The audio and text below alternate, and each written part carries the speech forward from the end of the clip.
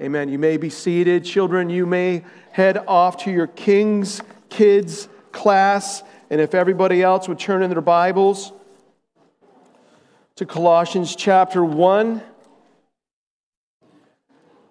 15 through 20. In your pew Bible, it's 1168. You are about to hear high ground of Jesus. Hear God's word. He is the image of the invisible God, the firstborn of all creation. For by him all things were created in heaven and on earth, visible and invisible, whether thrones or dominions or rulers or authorities. All things were created through him and for him. And he is before all things, and in him all things hold together. And he is the head of the body, the church. He is the beginning, the firstborn from the dead, that in everything he might be preeminent. For in him all the fullness of God was pleased to dwell, and through him to reconcile to himself all things, whether on earth or in heaven, making peace by the blood of his cross. God bless the reading and hearing of his word. You know, King Charles was recently crowned King of the British Commonwealth. And we all know that's mainly a ceremonial position, no real authority to wield. But that crown with which he was crowned is a symbol of the dominion of the British Commonwealth. Again, has no real authority, but that's what it symbolizes. Do you ever think about the moment before his crowning? Like, there must have been like a crown sizing appointment where they like measured his head to make sure that crown fit. You don't want a crown too big. You don't want a crown too little. This morning, you're going to see that Jesus Christ is the reigning king of two dominions. And if each dominion had its own representative crown, they could only be worn by Jesus Christ. There's no other that could bear these crowns. And they're not ceremonial. They're real. Now, if you were here last week, you learned God's will for your life. Sounds audacious, doesn't it? I asked a question. What is God's will for your life?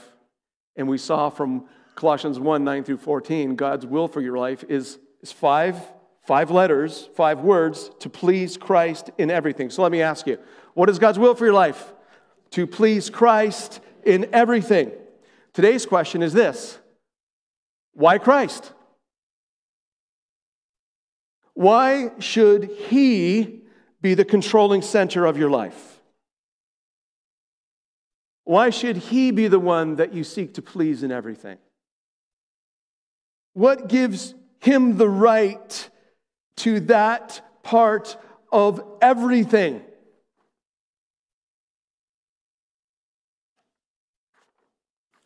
Why him? Colossians 1, 15 through 20 answers the question, why Christ? Why should we walk in a manner worthy of the Lord Jesus? Why should we seek to please him in everything? I'm going to answer it in 3 ways. He is the divine king. He wears the crown of creation. That's number 2. And number 3, he wears the crown of redemption. Why Christ? Why should we please him in everything? He's the divine king reigning over all of creation in all of redemption. We please Christ in everything because he's reigning over everything. And if you're a Christian, he's claimed you not just once, but twice. So let's look at this divine king. He is our divine King. He is the divine King. And verses 15 through 20, if you look carefully at these 6 verses, you will notice quickly that there's something missing. Not once do you see the name Jesus. You don't see the Lord Jesus Christ. You don't see Jesus Christ. But what you do see in an unusual accumulation is what you heard me emphasizing as we read through it. There is an abundance of third-person singular pronouns. Listen. He is the image of the invisible God, the firstborn of all creation. Verse 16, for by him all things were created.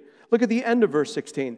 All things were created through him and for him. 17, and he is before all things, and him all things hold together.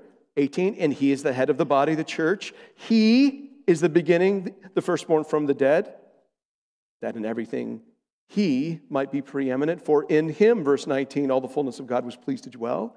20, and through him to reconcile to himself all things, making peace by the blood of his cross. Now, the obvious question is, who is this he, him, himself, his? And that last one, his cross, is a clear giveaway.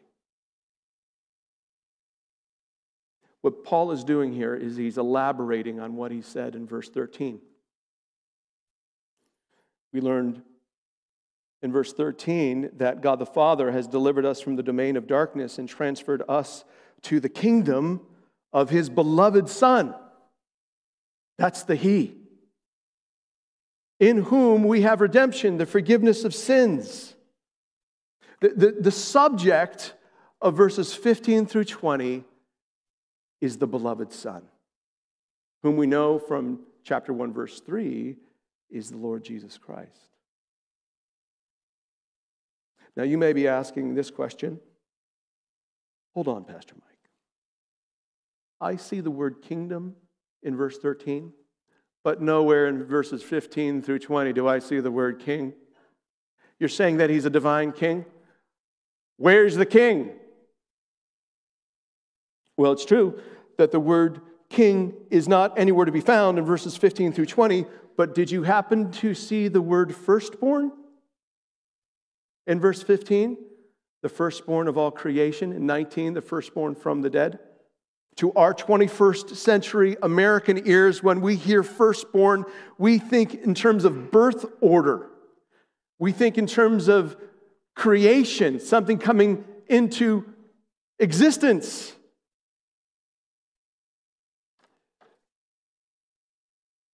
But the way that the word firstborn is being used here in Colossians 1, 15 and 19, and then how it's used in Hebrews chapter 1, verse 6, and Revelation chapter 1, verse 5, these New Testament passages are talking about firstborn, not in the way that we Americans think, but in the way that Psalm 89:27 thinks. If you want to turn there, let me show you how firstborn is being used. It's on page 587 of your pew Bibles. This is Psalm 89, verse 27. God is speaking about David. And I, God, will make him, David, the firstborn. Do you remember David was the youngest of 7 sons of Jesse? Firstborn is being used here in a different way. It's talking about a position. And then what we read is this, and I will make him the firstborn. God says, I will make David the firstborn, the highest of the kings of the earth. Not only is this a position, but it is a kingly position, and not just a kingly position, a high king position. Firstborn is describing the authority of a king, the high king of heaven. And God is explaining that of David. But there's even a higher king than King David. It's David's greater son, Jesus. So this firstborn is a reference to Jesus, not to his creation. Sorry, Jehovah's Witnesses. but his authoritative reign over all. You can say firstborn is talking about the King of Kings. The last thing I want you to notice about this divine king is not just he's a king, but he's divine. He's a God king. If you want to look at verse 15, speaking of the beloved Son, he is the image of the invisible God. He is God seen. Hebrews 1:3 says it like this: He is the radiance of the glory of God, the exact imprint of his nature. The beloved Son is God seen. And it's not just limited to his incarnation. It even happened before. So do you know who Adam and Eve saw in the garden when they would walk with God in the cool of the day? The beloved Son. Do you know who Isaiah had a vision of? The king sitting on his throne with seraphim all around him? Beloved Son. 1:15, this image of the invisible God is a claim of deity. And in verse 19, if there was any question, for in him, the beloved Son, all the fullness of God was pleased to dwell. This beloved Son, who makes the invisible God visible, possesses the entire fullness of Godness. This he, him, himself, his, is the divine King of Kings. This is the one whom we please. And this is the one in whom we walk in a manner worthy of. It's him we seek to please in everything. And he claims you twice, Christian. So let's move from who he is, this divine king, to his first domain, his first crown. In verses 15 through 18, we are shown his first dominion, that which he reigns over. Imagine a brilliant crown of yellow gold, and gilded throughout the perimeter of this crown you have golden mountains and golden rivers and golden forests, and there's this golden Adam and Eve in the garden walking together. And in white gold you have these words, the center of this crown, the firstborn of all creation. The crown represents a dominion, and it only fits the beloved Son, who is the image of the invisible God, in whom the fullness of God is pleased to dwell. He's the high king of all, and what we're talking about here now is one of his dominions. And so let's look at the nature of this dominion, his right to it, and the goal of it. The nature of his dominion. We see it in the title, the firstborn of all creation, and then it gets spelt out. It's spelt out with this little phrase, all things. Look at verse 16. For by him all things were created. At the end of verse 16, all things were created through him and for him. Verse 17, and he's before all things, and in him all things hold together. And so Paul helps us to kind of get a sense of what all things is. In heaven and earth, that's everything. Visible and invisible, things you see, things you don't see. That's his dominion. And then he goes into thrones, dominions, rulers, and authorities. Whether there are thrones, rulers, dominions, and authorities that are seen or unseen, whether they're in heaven or on earth, he has dominion over them all. If you look over at chapter 2, verse 18, you can see some of the false teaching that was infecting the Colossian church. Let no one disqualify you, insisting on asceticism and worship of angels. What Paul is doing here is simple. He's getting ahead of that problem. He's saying angels are created things. Why are you worshiping them? They're under the domain of the firstborn of all creation. This firstborn is someone greater than angels. He is greater than demons. He's greater than the devil. He's greater than dictators, politicians. He's definitely greater than any Super Bowl athlete.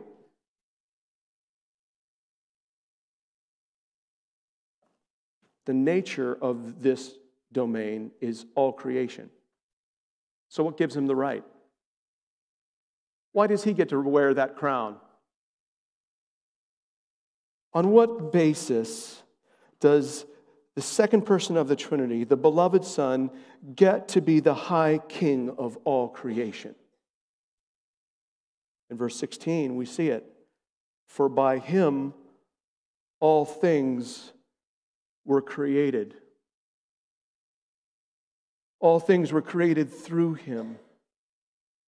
He's the high king of all creation because he created all things in creation. John 1:3, John says it this way, all things were made through him, and without him, not one thing was made, not anything was made that was made. It's the same point of Hebrews 1:2. The beloved Son is the creator of all. And not only did he create everything, it's not like the second person of the Trinity was like this. All of creation is like this clock that he wound up and let it go. He's not only the creator of all, verse 17, he holds all things together. He sustains all things. Ultimately, you were created and are being sustained by this firstborn of all creation, the beloved Son, the Lord Jesus Christ. Whether you are conscious of it or not, you were created by him, and you depend on him for your next breath. He's actually numbered your days. He has claimed you by virtue of creating you and sustaining you. That's what gives him the right to wear the crown, who he is, what he does. That's why we seek to please him in everything. But there's one more thing I'd like you to see. The goal of it all. The aim of his reign over all creation. It's in verse 18. Excuse me, it's in verse 16. In for him. All things were created through him and for him. Every square inch in all of creation, in heaven and earth, visible and invisible, he claims as mine, for him, for his glory. Every mountain, every river, every forest, every image bearer created is created for his glory. Anybody who liked watching the PBS Antique Roadshow? I began loving it when I turned 50. I'm not sure if it's got to do with that. Well, this show is basically about finding hidden treasures. And it goes from city to city in the United States, and people bring their stuff, and they bring their stuff to these experts in particular fields. So they bring kind of a painting they found in their attic, and they bring a bracelet that was given to them by their great aunt, and they bring this piece of pottery that I bought for $3.50 at a garage sale, and they bring it to see what these experts have to say, and lo and behold, the show unfolds, and you find treasure. There's this painting in someone's attic that is signed Remington. There's a bracelet that has a silver mark stamp that's Tiffany. There's a piece of pottery that's made by Dave Drake. The value then goes off the charts. Because the value of these created things is given by its creator. Biblically speaking, every created thing, all things bear the Maker's mark. The firstborn of all creation. His mark is on everything. We bear His image. We are living marks of our Maker, Jesus Christ. We were created by Him and for Him and like Him. Our sin is a decreative act. It pushes back against Him. So when we ignore the Maker's mark, when we kind of attribute beauty of something not to Him but to something else, when we try to scratch out His signature on us and put in our own, we're decreating. We're denying the crown. We're trying to take the crown that's only for His head and put it on our own heads. When we deny our Creator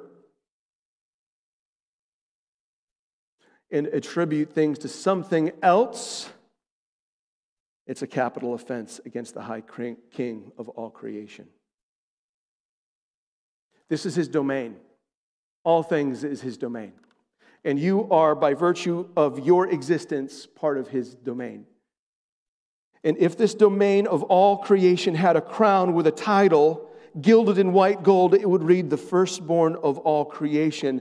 And that crown can only fit on one person's head, the beloved Son, the Lord Jesus Christ.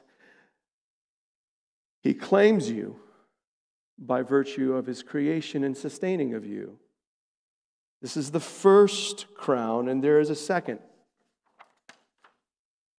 In verses 18 through 20, we encounter the second domain of this king. If the first crown of yellow gold with white gilding that says the firstborn of all creation, this second crown is spectacular as well. It's yellow gold, and all around its perimeter you have men and women from every tribe, tongue, and nation with hands raised to the one who redeemed them. And at the center of this crown, gilded in red gold, are the words, the firstborn from the dead.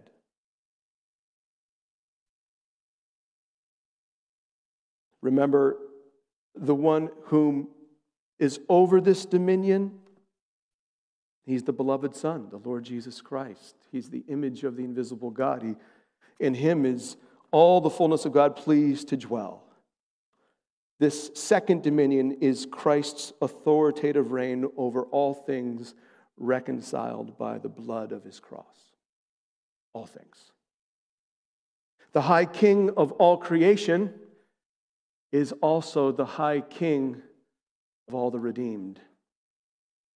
So let's again look at the nature of this domain, Christ's rightful claim on it, and the goal of it. We get to the nature of this particular domain by some titles. The first title is in verse 18, and He's the head of the body, the church. The body of Christ is the church of Christ, and that body metaphor for the church is one of Paul's favorites to describe all who's been purchased by the blood of Jesus. The church is not a building, it's a people. And we've already encountered the church in Colossians 1. It's in verse 13. All those who've been delivered from the domain of darkness and transferred into the kingdom of the beloved Son, in whom we have redemption, the forgiveness of sins. The universal church are all those people from all of time who've been reconciled to God by the blood of Jesus Christ. Jesus is their risen King. And Him being the head of the body is a picture of both His authoritative reign over His church and the church's dependence on Him. So the domain we're talking about here, the nature of this domain, we're not talking about all of creation. We're talking about all those who've been reconciled to him. There's another title. He is the beginning, the firstborn from the dead.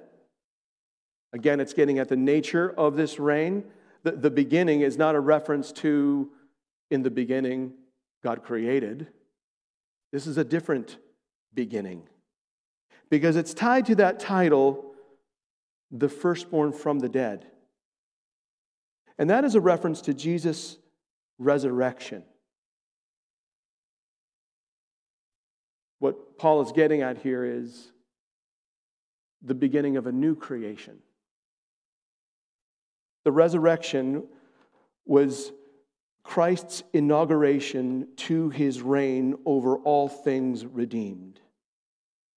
His resurrection, we just sang it moments ago, is his victory over sin, death, and the devil. It's the great reversal of sin as far as the curse is found. It's the beginning of a new creation work, bearing fruit and increasing in the whole world. So the nature of this second dominion is one dealing with spiritual rescue, redemption. Check it out.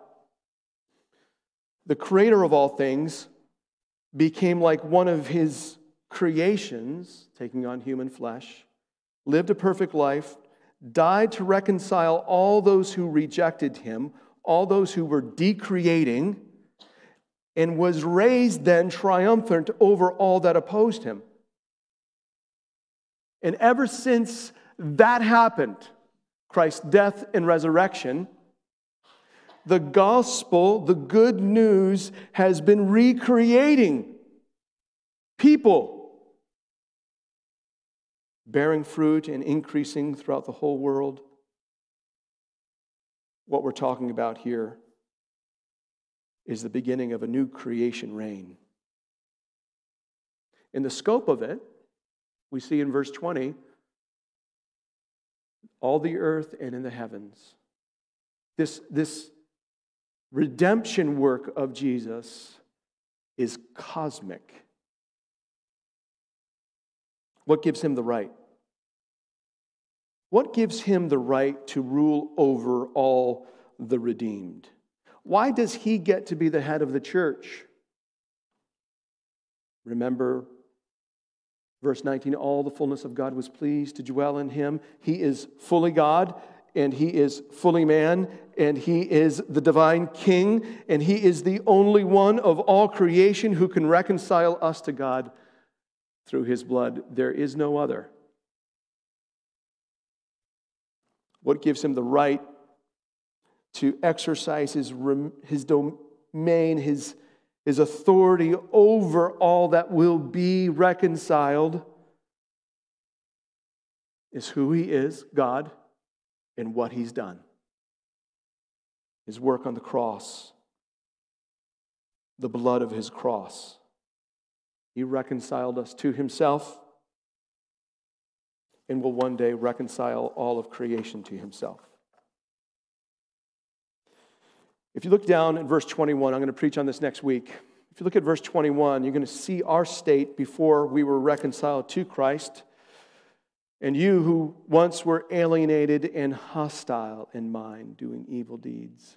In our decreating sinfulness, we were hostile to God, but God in his grace towards us sent Jesus, and he did something remarkable. He made peace with us, not us with him. He made peace with us through his cross. Only he could do that. Only this king could do that, being who he is. Our Creator paid the price of our decreating in order to recreate us in his image in order to live for him. We are new creations. The old is gone, the new has come.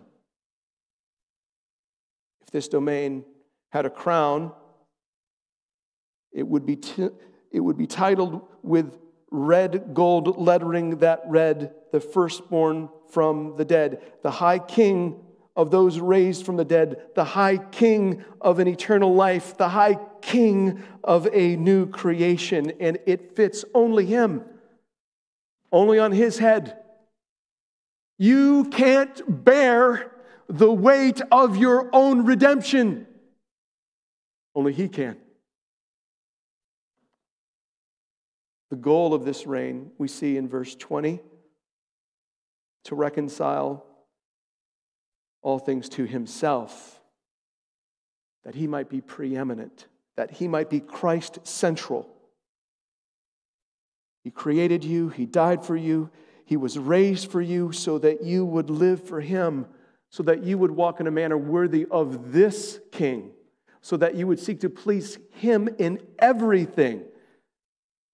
Christian, you've been claimed not once but twice by this king. The first was your very creation. Your next breath is evidence of his kingship. And his second claim on you was his death on the cross for you.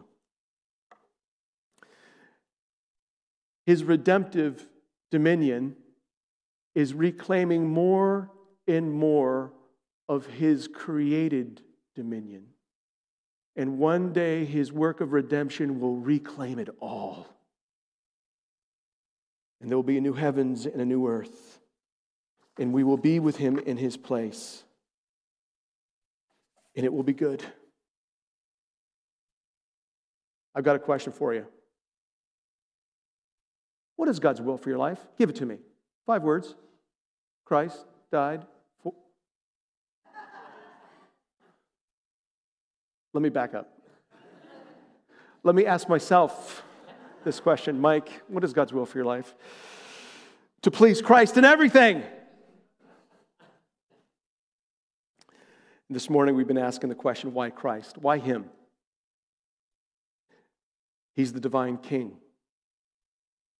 He alone bears the crown of creation. He has the title, the firstborn of all creation. He alone bears the crown of redemption. He alone has the title, the firstborn from the dead. He's alive. Christian, you have been claimed twice by this divine king. He created you and he redeemed you. Why Christ? It's who he is and what he's done. But let me just ask one more question. Why bother? Why bother? Why bother taking the time and effort to daily recognize him as the reigning king of all? Why bother? Well, you could make an argument for the quality of your life. That when he is the reigning king of your life, the controlling center of your life, you'll experience joy and peace and growing in abundance despite your circumstances, right? If he is the reigning king of your life, controlling center, Christ central, you will be realizing more and more, what possibly could anything happen to me and anyone do to me that is a threat to him? Nothing. When you realize who your king is and that he's for you, it's a tremendous source of confidence. So your quality of life. But there's an even basic argument. Why bother? Here it is. Because it's reality.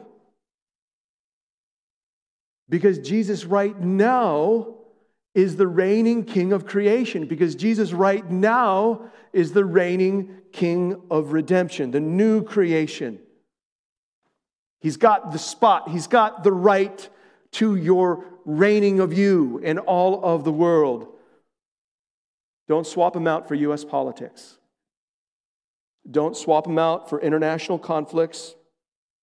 Don't make the state of your marriage the controlling center of your life. Don't make the spiritual well-being of your children the controlling center of your life. There's only one.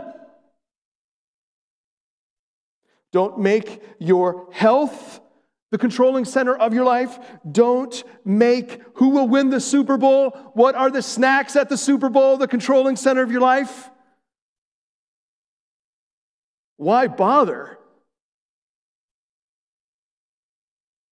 Because the reality is this.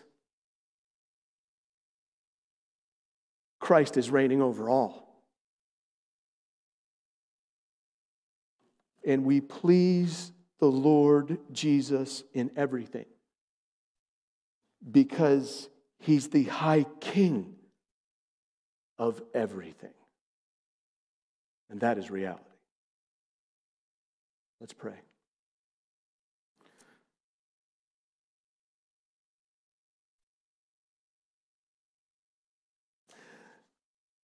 Lord Jesus, you do call us to daily deny ourselves, take up our crosses, and follow you. In seeing you for who you are, that you are the firstborn of all creation and the firstborn from the dead. You are the King of creation. You are the King of redemption. You are in the process of reclaiming this fallen world.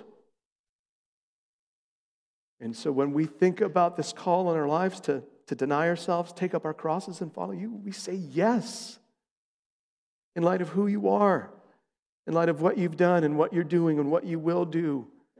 You are worthy, Lord Jesus, of all that we are. And we crown you Lord of all. Amen.